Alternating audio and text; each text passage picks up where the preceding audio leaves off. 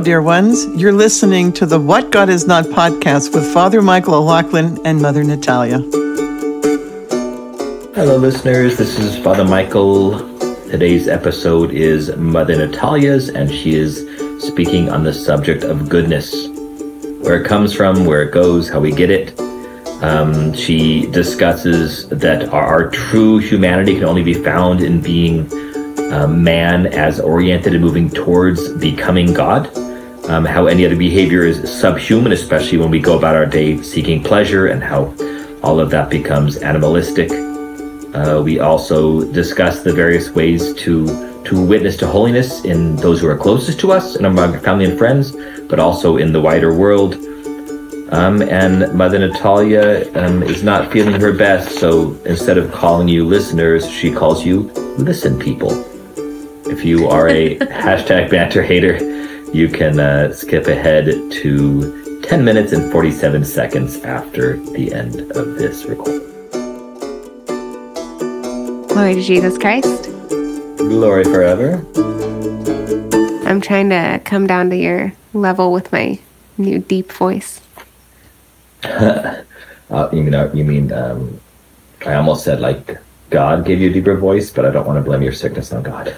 That would have sounded weird. That was one of the funniest. Like, I mean, again, I know most of us listening to this are Christians. We love our Jesus a lot. So you'll take this as it is. But there was a Simpsons episode where they had there was a natural disaster, a hurricane or something like this in Springfield, and just as the camera's panning over to like the relief center where people, if they're evacuated, they go to this relief center, and the camera pans over there, and it's a church. The relief center is a church, and it says on the sign of the church, it says, "God welcomes his victims." You know. Why is that what you just shared on the podcast? The question of, I'm sorry? I said, why is that what you shared on the podcast? Oh, because the things that pop into my mind, I say with my mouth. And I was like, just because, obviously that's the question. Why does God let bad things happen? And of course he doesn't cause them, but it was an interesting thing. How far have you seen into The Chosen? Have you seen the new season at all? No, I've only seen season 1 and episode 1 of season 2. Okay, what? I know, I'm way behind it. Have you not even seen Nathaniel? Under the fig tree? Do you even love me? Oh my gosh. You are being such a, I don't want to be sexist. You're being such a Mother Natalia. That's fair. Well, there's a scene in the current season where Peter gets really annoyed with Nathaniel because of something that he says. And Peter says something along the lines of, have you ever tried having a thought and it not coming out of your mouth? And like all of the sisters turn and look at me because I'm named after Nathaniel, and that really applies to me. So me too, obviously. We also sang a stakira in the chapel the other day about being reckless, and all of the nuns like flip their heads around and look at me. It's like, well, it wasn't all of them. It was like half of them. So, anyways. Well, recklessness can be really good, and I think in you it is. Aw, thanks. Reckless Love. That sounds like a good country song. That sounds like a band name. Reckless Love. Now, band names have to have like alliteration or rhyme or some sort of like a vowel in the middle of the two words that sound the same. You're just putting the weirdest. No, it doesn't work. These are the rules, Mother. These are the rules. Sorry, I don't know the rules of naming bands. Or have like a really kind of funny, provocative name like Bare Naked Ladies, or name it after yourself like Dave Matthews Band. Yeah, you're just making up the rules as you go. That's fine. That's kind of how you live life, I feel like. This is very true. When Jesus yells at someone about that in the Chosen, that's when everybody would look at me. He just makes up things and says that they're ancient Byzantine traditions because nobody knows any better. I was talking with Father Dufresne recently, and I was like, well, because St. Paul says this, and then he gets this look on his face, and I was like, did St. Paul say that? And he was like, that was Jesus. And I was like, but he said it so kindly. And so, anyways, I was like, I'm not a great nun. Anyways, one day I'll know scripture. As I was giving a talk at a parish the other day, I just said, if someday I can quote scripture the way I can quote Nacho Libre, my life will be much better, or something like that. But I mean, Nacho Libre is a profound movie, but whatever. Well, this is why they make The Chosen, so that it's as entertaining as Nacho Libre, and yet it's about Jesus in the Bible. So. You know what's funny is when Father Dufresne corrected me on this, again, just like so sweetly, I was like, oh, I can't believe I forgot that. Jesus even says that in The Chosen. And Father Dufresne's like, he also says it in the Bible. Like, exactly. Yeah. But whatever. Oh, Andrew Whaley's taken off. I'm going to give him a blessing. He's driving out right now. Like 15-hour drive. He's going to do it in like 3 days, though. 2-3 days. Wow. But he just waved at me in the window. He doesn't know that he was also waving at me. Yeah, exactly. Well, he probably did. He knew I was recording. Oh.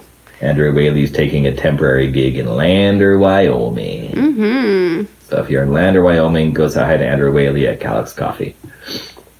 Yeah. Calyx,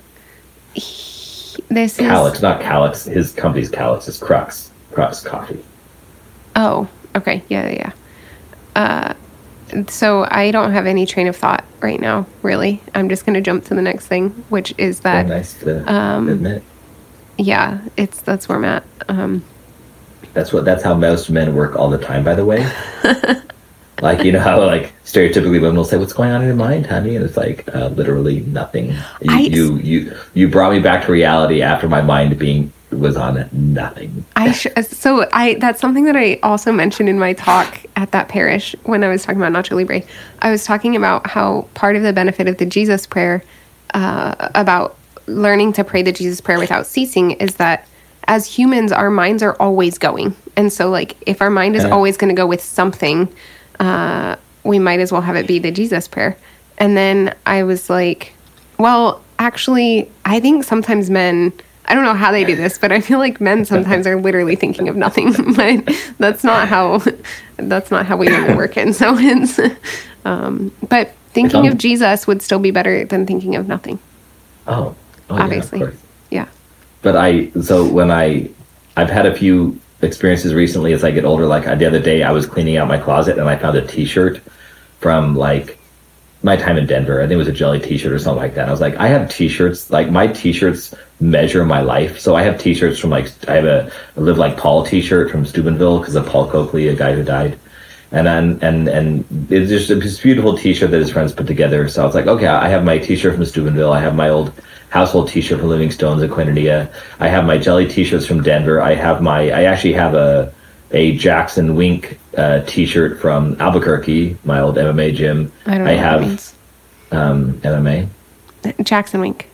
Jackson Wink. They're the team that trained Holly Holm. Do you know who that is? No. Okay.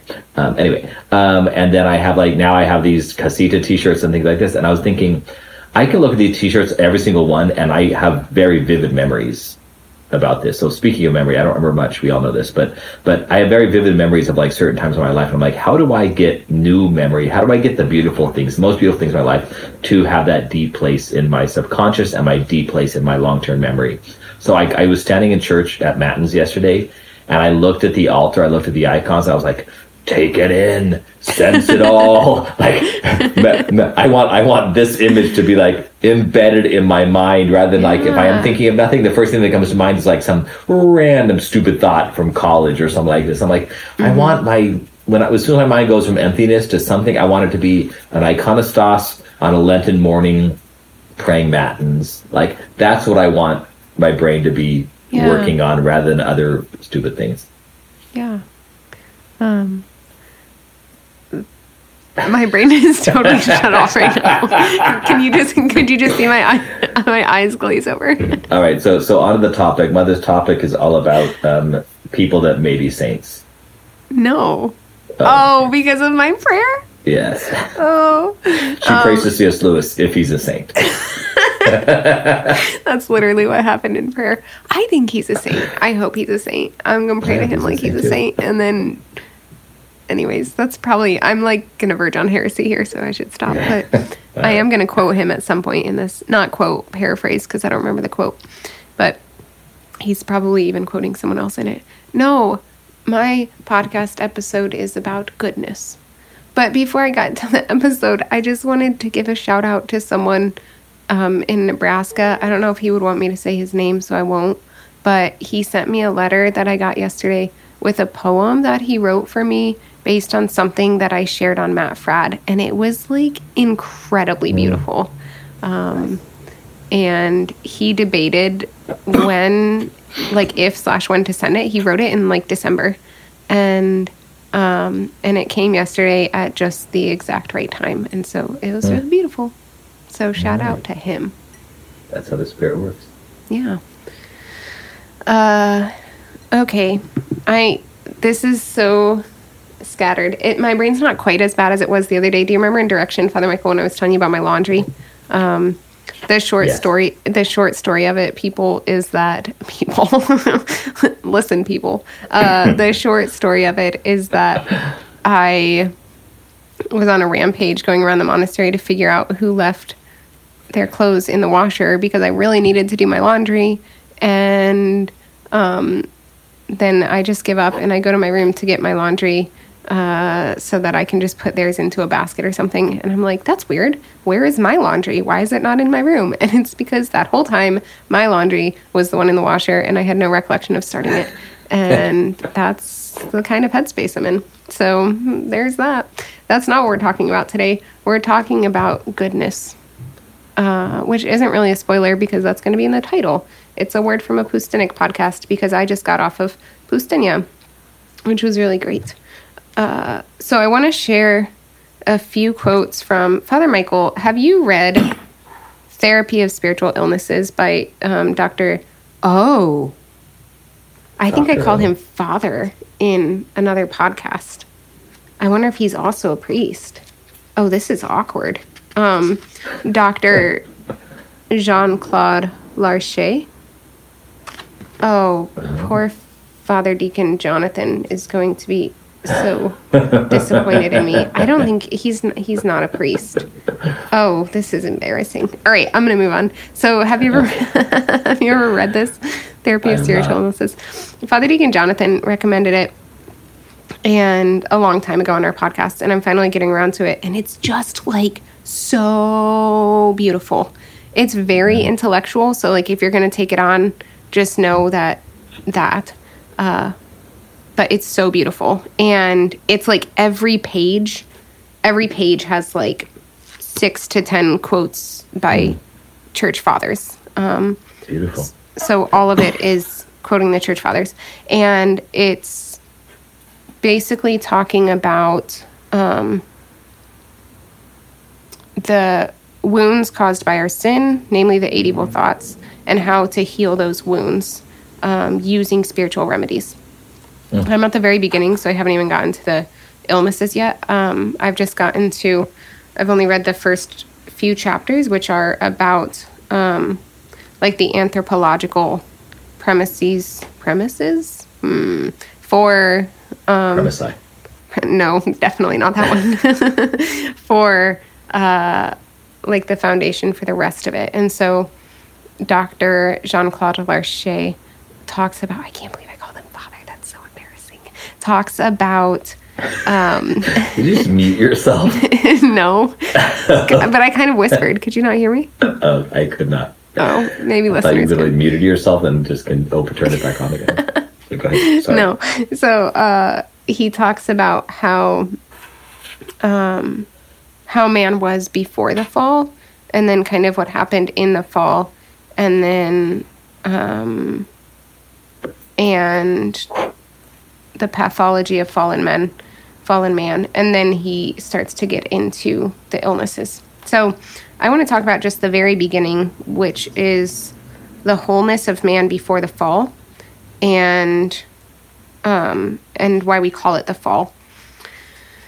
Because Saint Basil, in one of the quotes that Larcher gives, St. Basil says, these are some really strong things that are coming across here, just as a warning. St. Basil the Great says, man is a creature that has received the commandment to become God.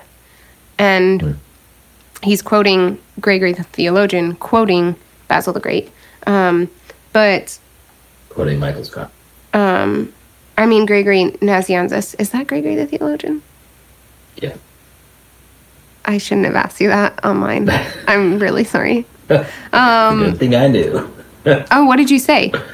Yes. Oh, okay, I missed it. So, man is a creature that has received the commandment to become God.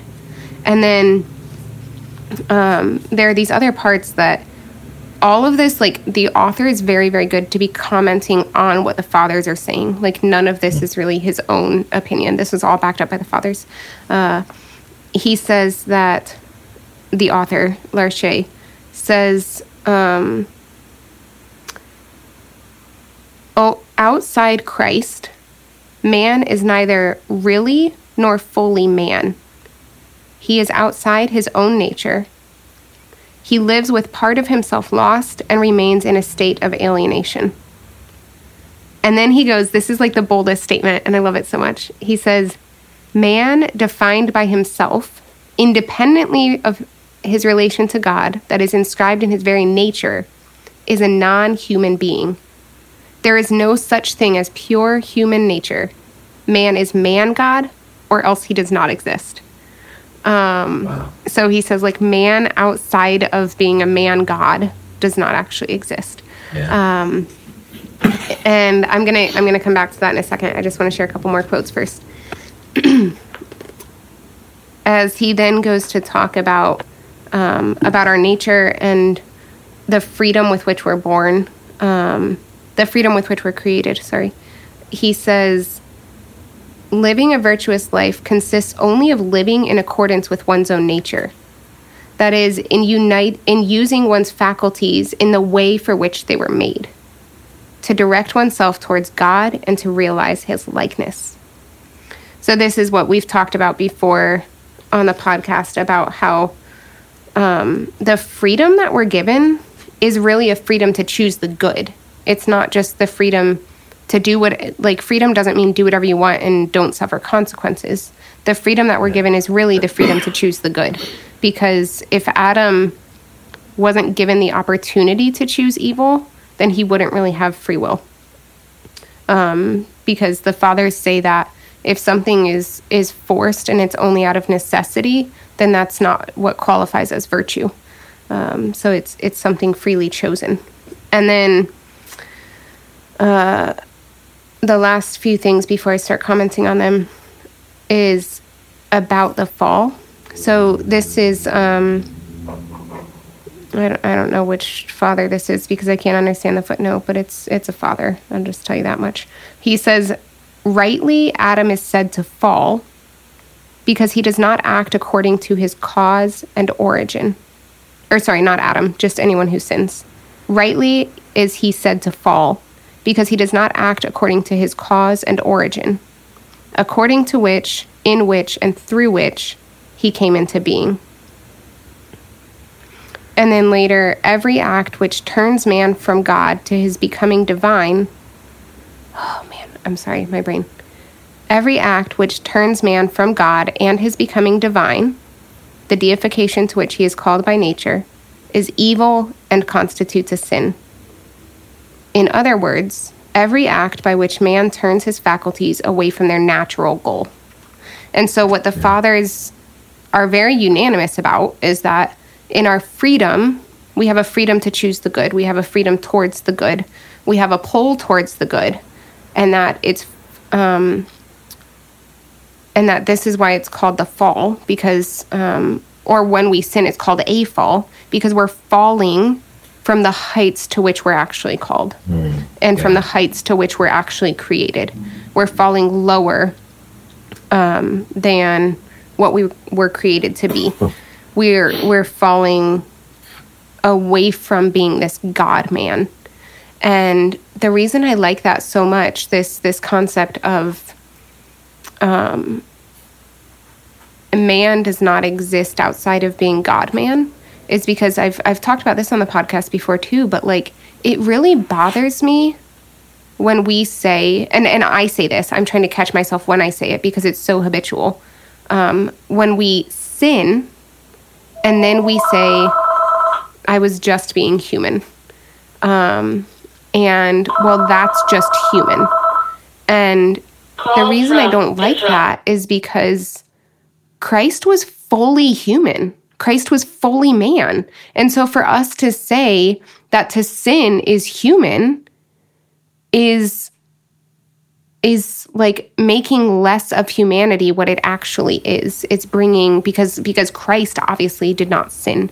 And so actually it's much more accurate when we sin to say we're being subhuman. You know, this is why it's talked about in this book.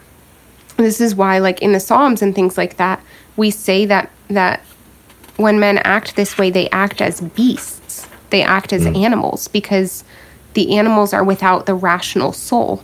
And so we're acting as less than we are when we sin. And yeah, I guess I'll pause there to if you want to add to that. I was thinking about this the other day. The little neighborhood we moved into in Santa Paula, where we bought our new church. There's a lot of addicts around. It's a downtown area, and it's funny because like I'll try to walk around, especially wearing my cassock, and just so that people know there's a priest there and they know there's a church there that's, you know, active and things like this.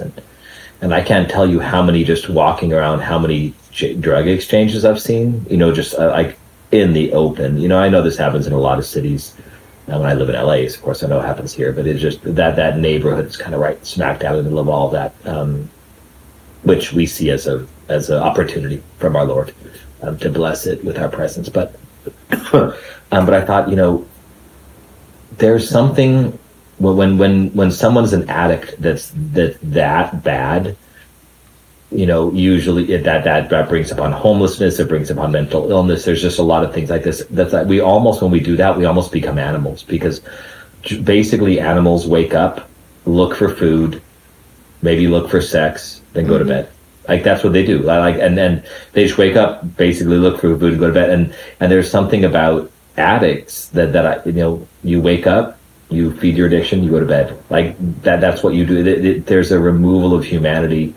And so, as I've mentioned out here before, one of my passions is I pray that our Lord helps me and my community to understand, you know, many places are giving out food, many places are offering shelter, but there's something, and then they almost already have community. It's not as evil community, but it is community. But one of the things that many don't have if they're addicts or homeless or mentally handicapped living outside is beauty. You know, there's something like, how do we offer the transcendent? But sometimes you can't offer the transcendent. Nobody's going to want the transcendent. Nobody's going to want truth or beauty or goodness because they're so wrapped up in that. So the other things like rehab, those things need to happen. But it's true. Like we almost become animals. And this is not only for those who are addicted to drugs or alcohol. This is for, you know, social media. You know, some people wake up, they get all of their stimulation and affirmation from social media, and then they go to bed, you know, or there's something that we have that we wake up, we search for, and then we go to sleep. And what are we looking for? And we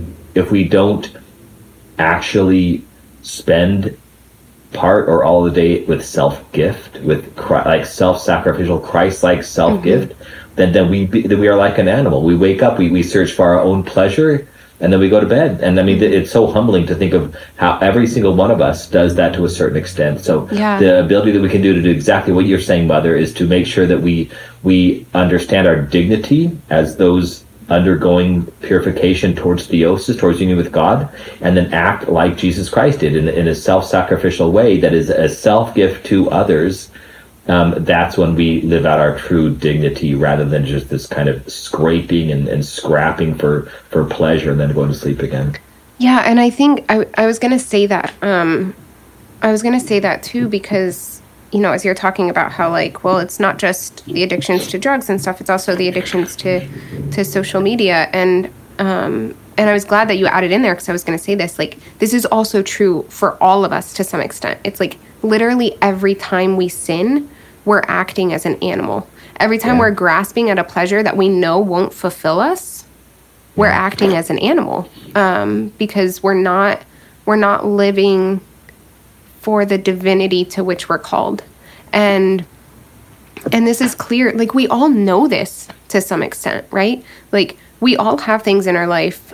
We all have moments in our life, our daily life even, where we're like, I know that this like extra handful of Cheetos isn't going to like actually make me happy, and in fact I'm going to regret it, but then I'm going to eat this extra handful of Cheetos. Maybe I just miss Cheetos because it's the Great Fast. I don't even really eat Cheetos. Whatever. Anyways, I just miss cheese. That's not even real cheese. Yes, Funyuns, which is so ironic because of my great hatred of onions, right? But anyways, so send Mother Funyuns. Oh my gosh, send me all the Funyuns. I've never just shamelessly asked for something on the podcast, but I'm shamelessly asking for Funyuns. But make sure they come after the fast, because otherwise it will just taunt me. But what you're saying really ties well into this conviction that I had on Poustinik. And this is like a really hard thing to share because it's so humbling. But, and I've shared it on an episode before, on Eyes to See, I think was what the episode was called. And it's like, so in my past, for many years, basically people were just objects to me and to be used in some way in my life. And I didn't realize this at the time. Like, I can at least excuse myself to some extent, because that's like, or maybe not excuse, but it like, I think diminishes my culpability there of I didn't even realize I was doing this, because I think it's so common in our world. But it's like, if someone didn't amuse me, or they weren't a romantic interest, or they weren't in some way building up my self-ego, or some self-ego, that's redundant, building up my ego or something like that, then I just would dismiss them, right? Like, I wouldn't spend time with them. I wouldn't give them the light of day unless those other more useful people weren't available. And then I would go to them. And it was like really horrific, the way that I treated a lot of people, mostly unknowingly. And several years ago, the scales just kind of started falling from my eyes. And I started to see, like, just to catch glimpses of the beauty in people, in just their very being, and not in what they were contributing to my life. And I started to, I think the Lord just granted me like small fractions of what he sees in people, like small fractions of his vision, in order to, just to see as he sees. And and there was, when that happened in my life, there was this simultaneous joy at this new beauty that I was seeing all around me, and also this grief and this mourning of all of the people in my life that I had discarded and not given the time of day because I was blind, not because they weren't beautiful. And that was like a really hard thing to realize, but because of it, it's been such a great gift, because I now, like, when the Lord puts someone in my life, when I encounter someone and I'm like seeking for that beauty in them, I don't take it for granted, because I know that I don't deserve it, right? Like, the Lord has offered me this opportunity for many years of my life, and for many years of my life, I took his offer and threw it in the trash, basically. And thus, I have not earned the right to this. But like, God is so good, and he's so merciful, and in his mercy, he makes us worthy of that which we're not deserving.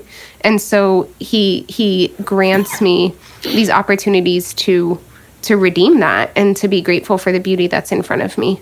And so that was like several years ago, and that's been just a gift since then. But I had this conviction on my Poustinik that, I just am like really grateful for the goodness of the relationships in my life. I have so many good friendships, and I know that not everyone has that.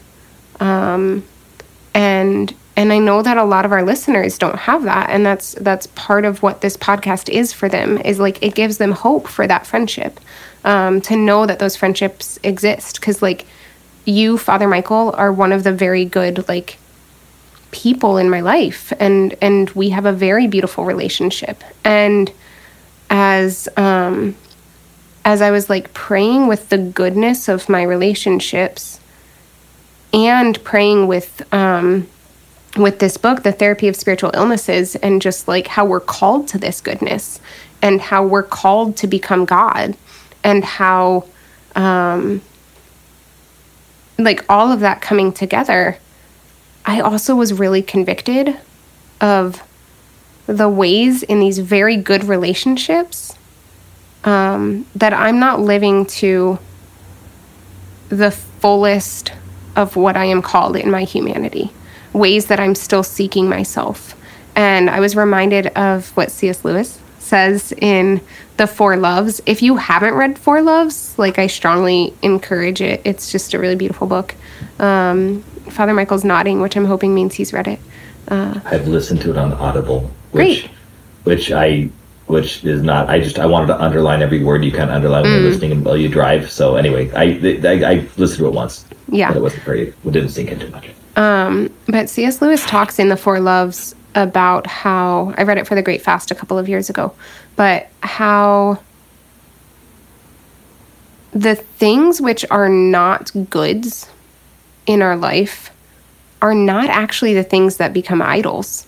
Like we think, at least they don't become the most dangerous idols. Like it's the, I don't need to extrapolate there. But those things are not the things that most easily become idols or most dangerously become idols. An idol is making something into a god, right? And so the things that are the greatest goods and are already the most godlike are the things that it's easy to make into idols. To make these things that are so close to God into gods themselves. And I realize ways that I do that in my relationships. And I was talking with a friend recently, and he said that he was talking to one of his friends. This is a priest friend of mine. He was talking to one of his friends about spiritual friendship is so good. It's such a gift. And then this priest's friend that he was talking to said to him, I would be careful just presuming that your friendships are spiritual friendships. And this priest was like, it was a really good check for him of just, am I actually like focusing on Christ in my friendships? Or is it just like, because Christ is some part of them, then I consider them spiritual friendship, and thus I am not really as vigilant in them. And like, we really do have to keep this vigilance. And it reminds me of another priest friend of mine, Father Damien. I was talking to Father Damien about friendship years ago, and he said, the moment, I'm paraphrasing, but it's something like this, the moment we stop asking ourselves how our friendship could be better is the moment that the friendship ceases to be what it should be, or something like that. Just in that, like, we need to constantly be turning those things back to the Lord and constantly be asking ourselves that. And, the check that came for me was, I won't say which priest this was because he would be so embarrassed, but there was a priest here at the monastery recently who, after he was here, I just was like, my heart was bubbling over. And I was like, guys, I love him with my whole being. And one of the nuns, just kind of, she was totally teasing, but she was like, you say that you love a lot of people with your whole being. And I was like, well, but I do. And I said, that's how Jesus loves. And so that's how we're called to love. And she laughed and she was like, well, no, I just mean because like, you're so mathematical and you're so precise in your language. And like, it's not possible to love that many people with your whole being. And so, I guess in my defense, I love them with God's whole being. And then I countered that by saying, like, it is possible because when I love with my whole being, I'm not losing anything. And I probably had a little prideful check mark that appeared in my mind. So anyways, it was totally banter. She wasn't actually meaning anything by it, but it was something that I thought about on my Poustinia, because I do think that's a good check, right? Like, are we actually, I think I did mean it in that moment. And I really was like loving Jesus in this man. But we can be so overcome by our emotions and how people are making us feel, then it does become like it starts to tread into the murky, like self-satisfying kind of friendships. And I know we've had so many podcast conversations about friendship and things like that, but I think it's like a great need in our society today. So I think it's good to keep coming back to it. But I think that it is a good check, and one that we should be asking ourselves, and to not be afraid when we start to see the places that we are seeking ourselves in our relationships or in our food or in our whatever it is. Like, as the Lord reveals those things to us, I don't think we need to panic and run away. It just is a conviction of like, okay, this is a place that needs purified. This is a place I need to recommit. Even if you realize that you were totally self-seeking coming into this thing, that doesn't necessarily mean that the Lord is asking you to abandon it altogether. Maybe it's like you came here for some impure reasons, but now I want to keep you here for the pure. I want to purify those and keep you here for the pure ones. And then the last thing I'll share before you kind of share your thoughts, Father Michael, is I also finished reading on Poustinia this book called Christy, which was turned into a CBS movie or something. I don't know. But this book is like, it did so many things in my heart. And there's this great character in it that's absolutely just a spiritual mother. And I highly recommend it, especially to female listeners. But to what's the book called again? Christy. Oh, Christy. Okay. But also to Mother Petra got it for me as a Christmas gift last year. But I would also recommend it to male listeners who are open to some picturesque, like there's just lots of like describing the beautiful mountains and things like that. And if you're open to that, I think your hearts will also be very moved by it. But this one line that that really like hit home for me, in regards to what I'm saying about relationships, in regards to me coming to the monastery, in regards to just a lot of things going on in my life. The main character, Christy, is being encouraged to leave this mission that she's on, basically. I won't give any spoilers, but is being encouraged to leave this mission that she's on. And her response is, you see, it's just that when I volunteered to come to the mountains, I thought it was from really lofty motives, because I loved people and wanted to help them. But now I know that wasn't the reason at all. I came for me. So, well, I can't turn around and leave now for the same reason. And it's just like, man, it just was this, it really hit home and really humbled me, of like, sometimes staying in something after realizing our impure motivations is actually the more courageous thing than just like leaving it all together, which is just a crazy thing to think about. But that's what I got. Amen. So I may have shared this before, but I had that similar realization, Mother, that you had about, just where have my friendships been, but mine came from a place of I think much greater insecurity, that I had to kind of beg and cling for relationships.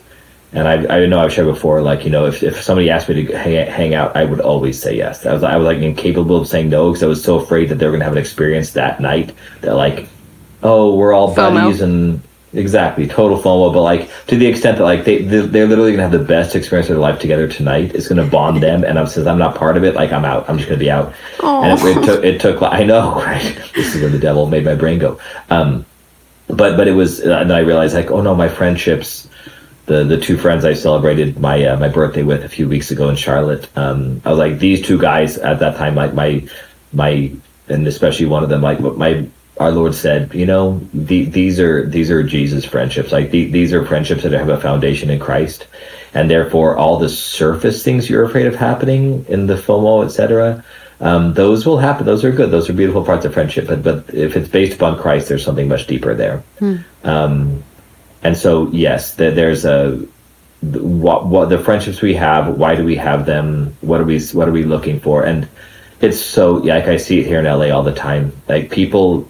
So much of relationships are based upon career goals because it's almost impossible to live in this town and have like a relatively normal life. Like you have to be striving for like greatness in the entertainment world to have a normal life in Los Angeles. I'm finding out, you know, for many people, again, maybe it's just the people I hang out with, but so there always seems to be a tendency towards use. You know, I'm going to hang out with you if you can provide me with something that I can take with me and actually that changes my life for the better, rather than just finding good friendships in themselves. Thank God. I mean, I have plenty of people here that I believe are there and are I have those relationships with to one extent or the other. But I just, what I'm saying is there's that great temptation here. But our Lord has put a few people in my life the past 2 days. Both I met at the coffee shop at Tortoni. One of them her name was Rachel Day, and I don't want to, now that I've named her, I don't want to say too much, but she was on that TV show 911 for years, and then now she went off, and then now she came back on it again for like one episode, and now she's doing a lot of writing and producing. Anyway, it was amazing because I think we started talking because of her dog. It's like, you know, dogs can always be like a point of conversation, but she has lived her life in the entertainment world like with immense faith.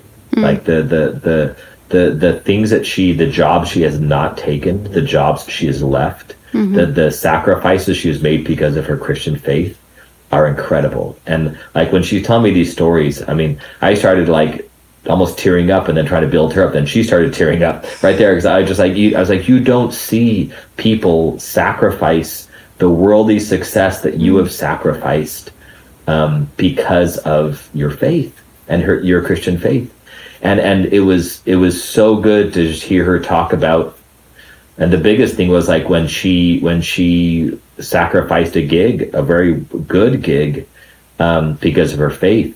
You know, she initially was like, I'm going to leave LA. I'm now a writer producer. I can do that from anywhere, especially the writing. So but something about our Lord, the discernment was, no, stay in LA, and that's where I want you. That's where good things will happen. She had other tragedies happen in her life that you know, separated her from the places where she was. Anyway, I don't want to go into the details, but it made me think of just, I'm only in LA because of obedience. Now I like it here, of course, but I'm only in LA because of obedience. You're only in Ohio because of obedience. There's something so beautiful about the obedience that just allows us to be sincere. You know, there's a great sincerity to you being at Christ the Bridegroom and me being at St. Mary's. There's a great sincerity because it's not something we chose. So therefore it could not have been selfish. You know, there's other aspects of our lives, of course, that are tinged with selfishness, if not outright selfish. But it's hard to say how lay people who can decide where they want to live, you know, Whaley's now going to live in Lander for a few months at least. And it's like, did he choose that? Kind of, yes. Did he feel called to it? Kind of, yes. Is he going to, the people that he knows? Kind of, yes. But there's such a clarity to our obedience. But Rachel just showed me that she listened to our Lord in so many beautiful ways. And I compared her to my friend Leah Darrow, to my friend Trevor Williams, like my people that are living careers that a lot of other people want. You know, and that can be really tinged with selfishness, and yet they have a foundation of the faith and of our Lord in that, and just how beautiful that was. The other one was a guy. I don't know what he's in film. We shared Instagram accounts, but he's in film somehow, and I heard him talking, and he was saying okay, telling the other guy across the chair from him, like, okay, these are big projects. These could be extremely successful. And he says, I'm gonna take this to prayer and I'm gonna fast about it. He's like, I've already been fasting all day today. And I was like, I'm just hearing this in a coffee shop in LA. Yeah. So when he got up, I was like, I stood up to shake his hand, and I was like, I just want to say I'm a priest.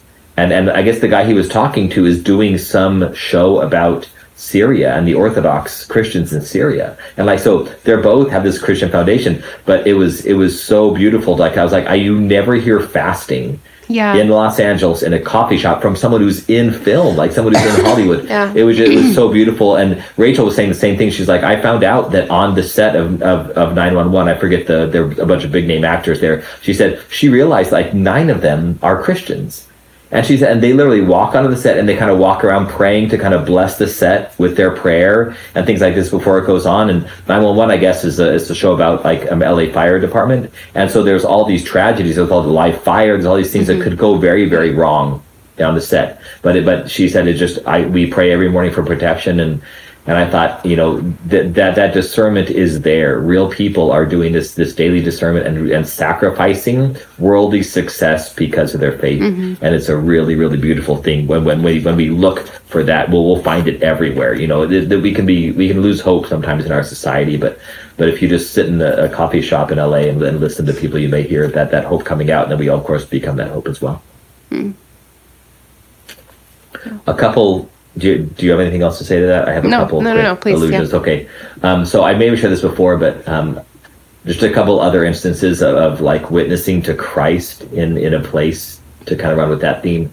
I may have shared with you before a girl. There were 2 girls at the bar that I was sitting next to, and we just got chatting. And one of them, when she found out I was a priest, I think I shared this, she like started tearing up, and she says, I haven't been to church since I was confirmed when I was like 12 years old, but like God sent you here. Like, you're sitting here at this bar next to me because God wanted to give me a gift of a priest sitting next to me in a bar where I would not have expected to see a priest.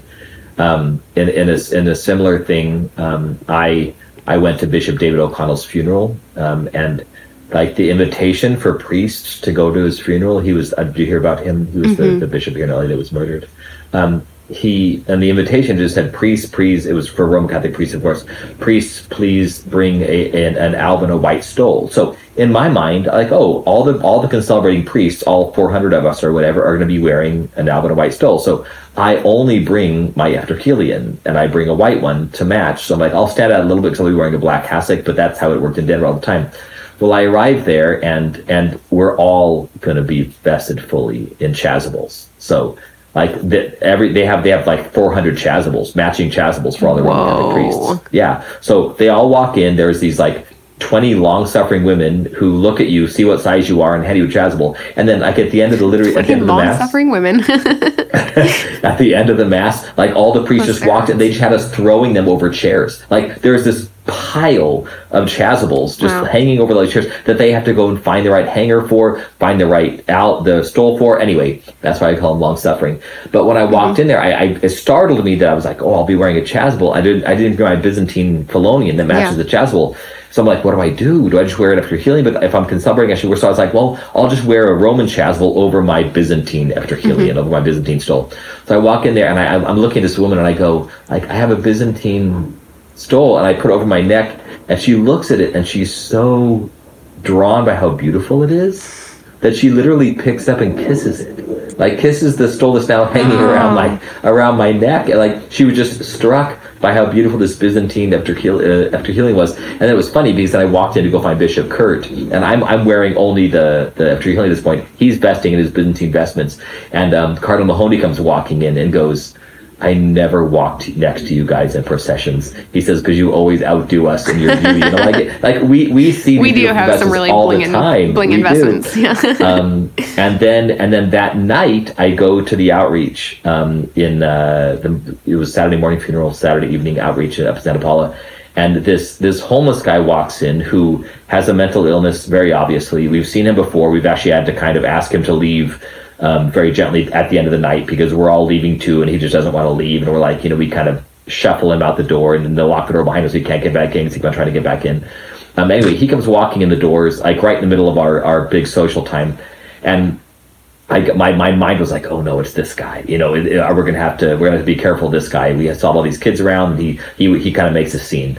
But he walks in, and the first thing he does is, and the cowboy asked me to share this story on the podcast, because he walks up to me, and I'm looking at him, and he pulls this Snickers out of his bag. He goes, "Snickers, Father." I was like, I'm so sorry, buddy, but I'm fasting. And I'm like, that was the greatest moment of charity trumping piety. Like, some homeless guy offers me a Snickers. Like, you totally should have taken it. I totally should have taken it. And the cowboy's like, mother's gonna be so mad at you.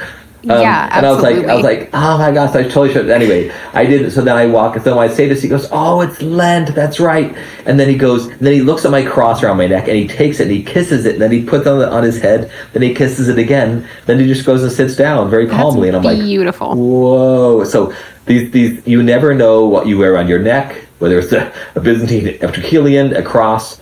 You never know what you say, like using the word fasting in a coffee shop. You never know what the person sitting next to you who's literally writing a screenplay, as Rachel was writing a screenplay in the coffee shop, which is so stereotypical for LA. But it was like, but I was like, there's so much, these little hints at beautiful stories that can allow just strangers or acquaintances to begin a relationship based upon Christ. And the guy I told you about earlier that I met at the cigar bar last night, same thing. Like we talked for a long time just on miracles. Like that's what our conversation at the cigar bar was, on miracles.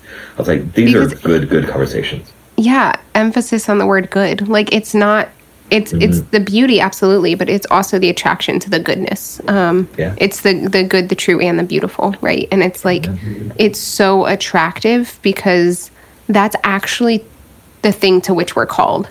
And we're hungering for that. We're thirsting for that. And we often don't even know what we're hungering and thirsting for. Like, we embrace sometimes these cheap imitations or these perversions of beauty and truth and goodness because we're so hungry for it that we like go through the fast food drive-through when actually we're being offered a banquet, basically. And yeah, it's just like, it's that life is so attractive. I remember we've talked about this, I think, before on the podcast, but like when I decided to enter the monastery, when I had like made the firm decision, I was asked out by like more guys than ever in my life. And I had like, I had boyfriends and things like that before, but like this was just ridiculous, right? And it wasn't like men who knew that I was entering the monastery, and so it was like, oh, this is a challenge or something like that. Like, it was people who had no idea. And I think that there's just like, they were seeing something, they didn't know what they were seeing, but it's that pursuit of Christ and that desire to live goodness is very attractive to people. So if girls trying to get guys to surrounding priesthood are called chalice chippers, what are guys trying to... Most of these guys didn't know. Most of these guys didn't know that that's what I was doing. Some of them did, but... I'm trying to be funny. I know. It's nice when you try to be funny. Habit hamburgers. Habit inhibitors? Habit inhibitors. That's almost a tongue twister, but it's actually really, really good. I'll think of something for next time. But please, listeners, submit your... Don't do this. I don't want to lean into this. Yeah, no, please don't. It's not actually... I don't actually like the chalice chippers thing. What? Do you want to do a mini topic? I don't think we have time. Let's just end. I wanted to do a mini topic because I thought my brain wasn't going to function for a whole hour. And I mean, function is a strong word, but... So I'll do the spiel then. Will I? Oh my goodness. Sorry. Okay. We're on Goodreads. That's where you can find out the information about the book. That's by Dr. Jean-Claude Larcher, not Father. And Instagram and Facebook and Twitter, just Father Michael at Padre Michael O. Oh, super exciting, because this is coming out like 5 days before it happens. Father Michael, I'm going to be in LA. Father Michael and I are leading retreat at Annunciation Parish in Anaheim on March 25th.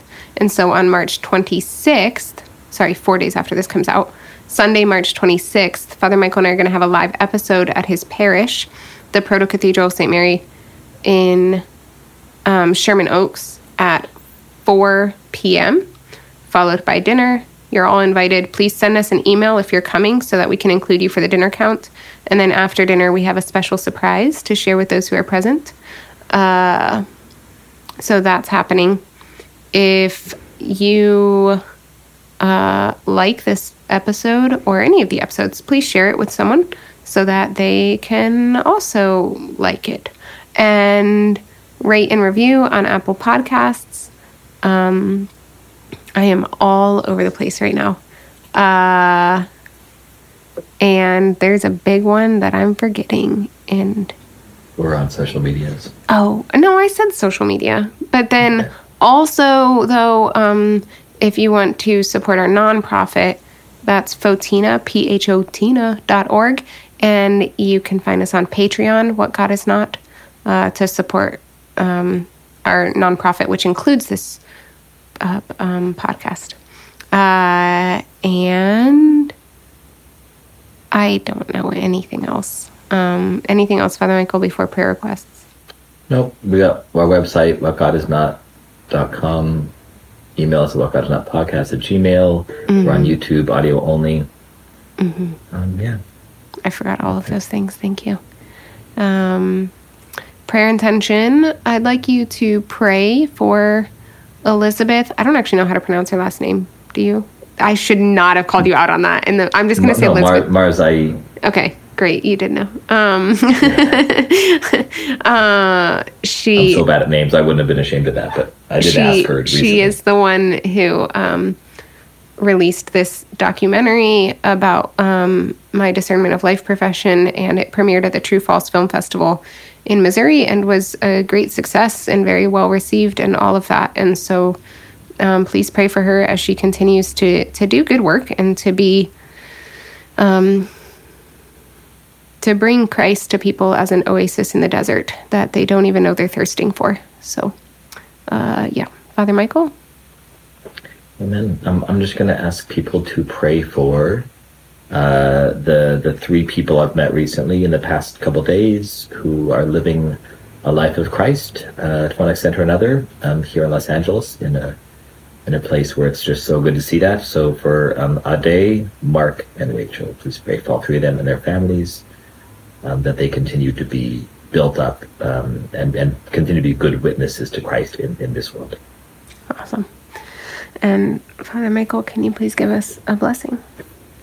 The Lord bless you and keep you, cause his face to shine upon you, have mercy on you. May you be truly seekers of goodness, but also truth and beauty.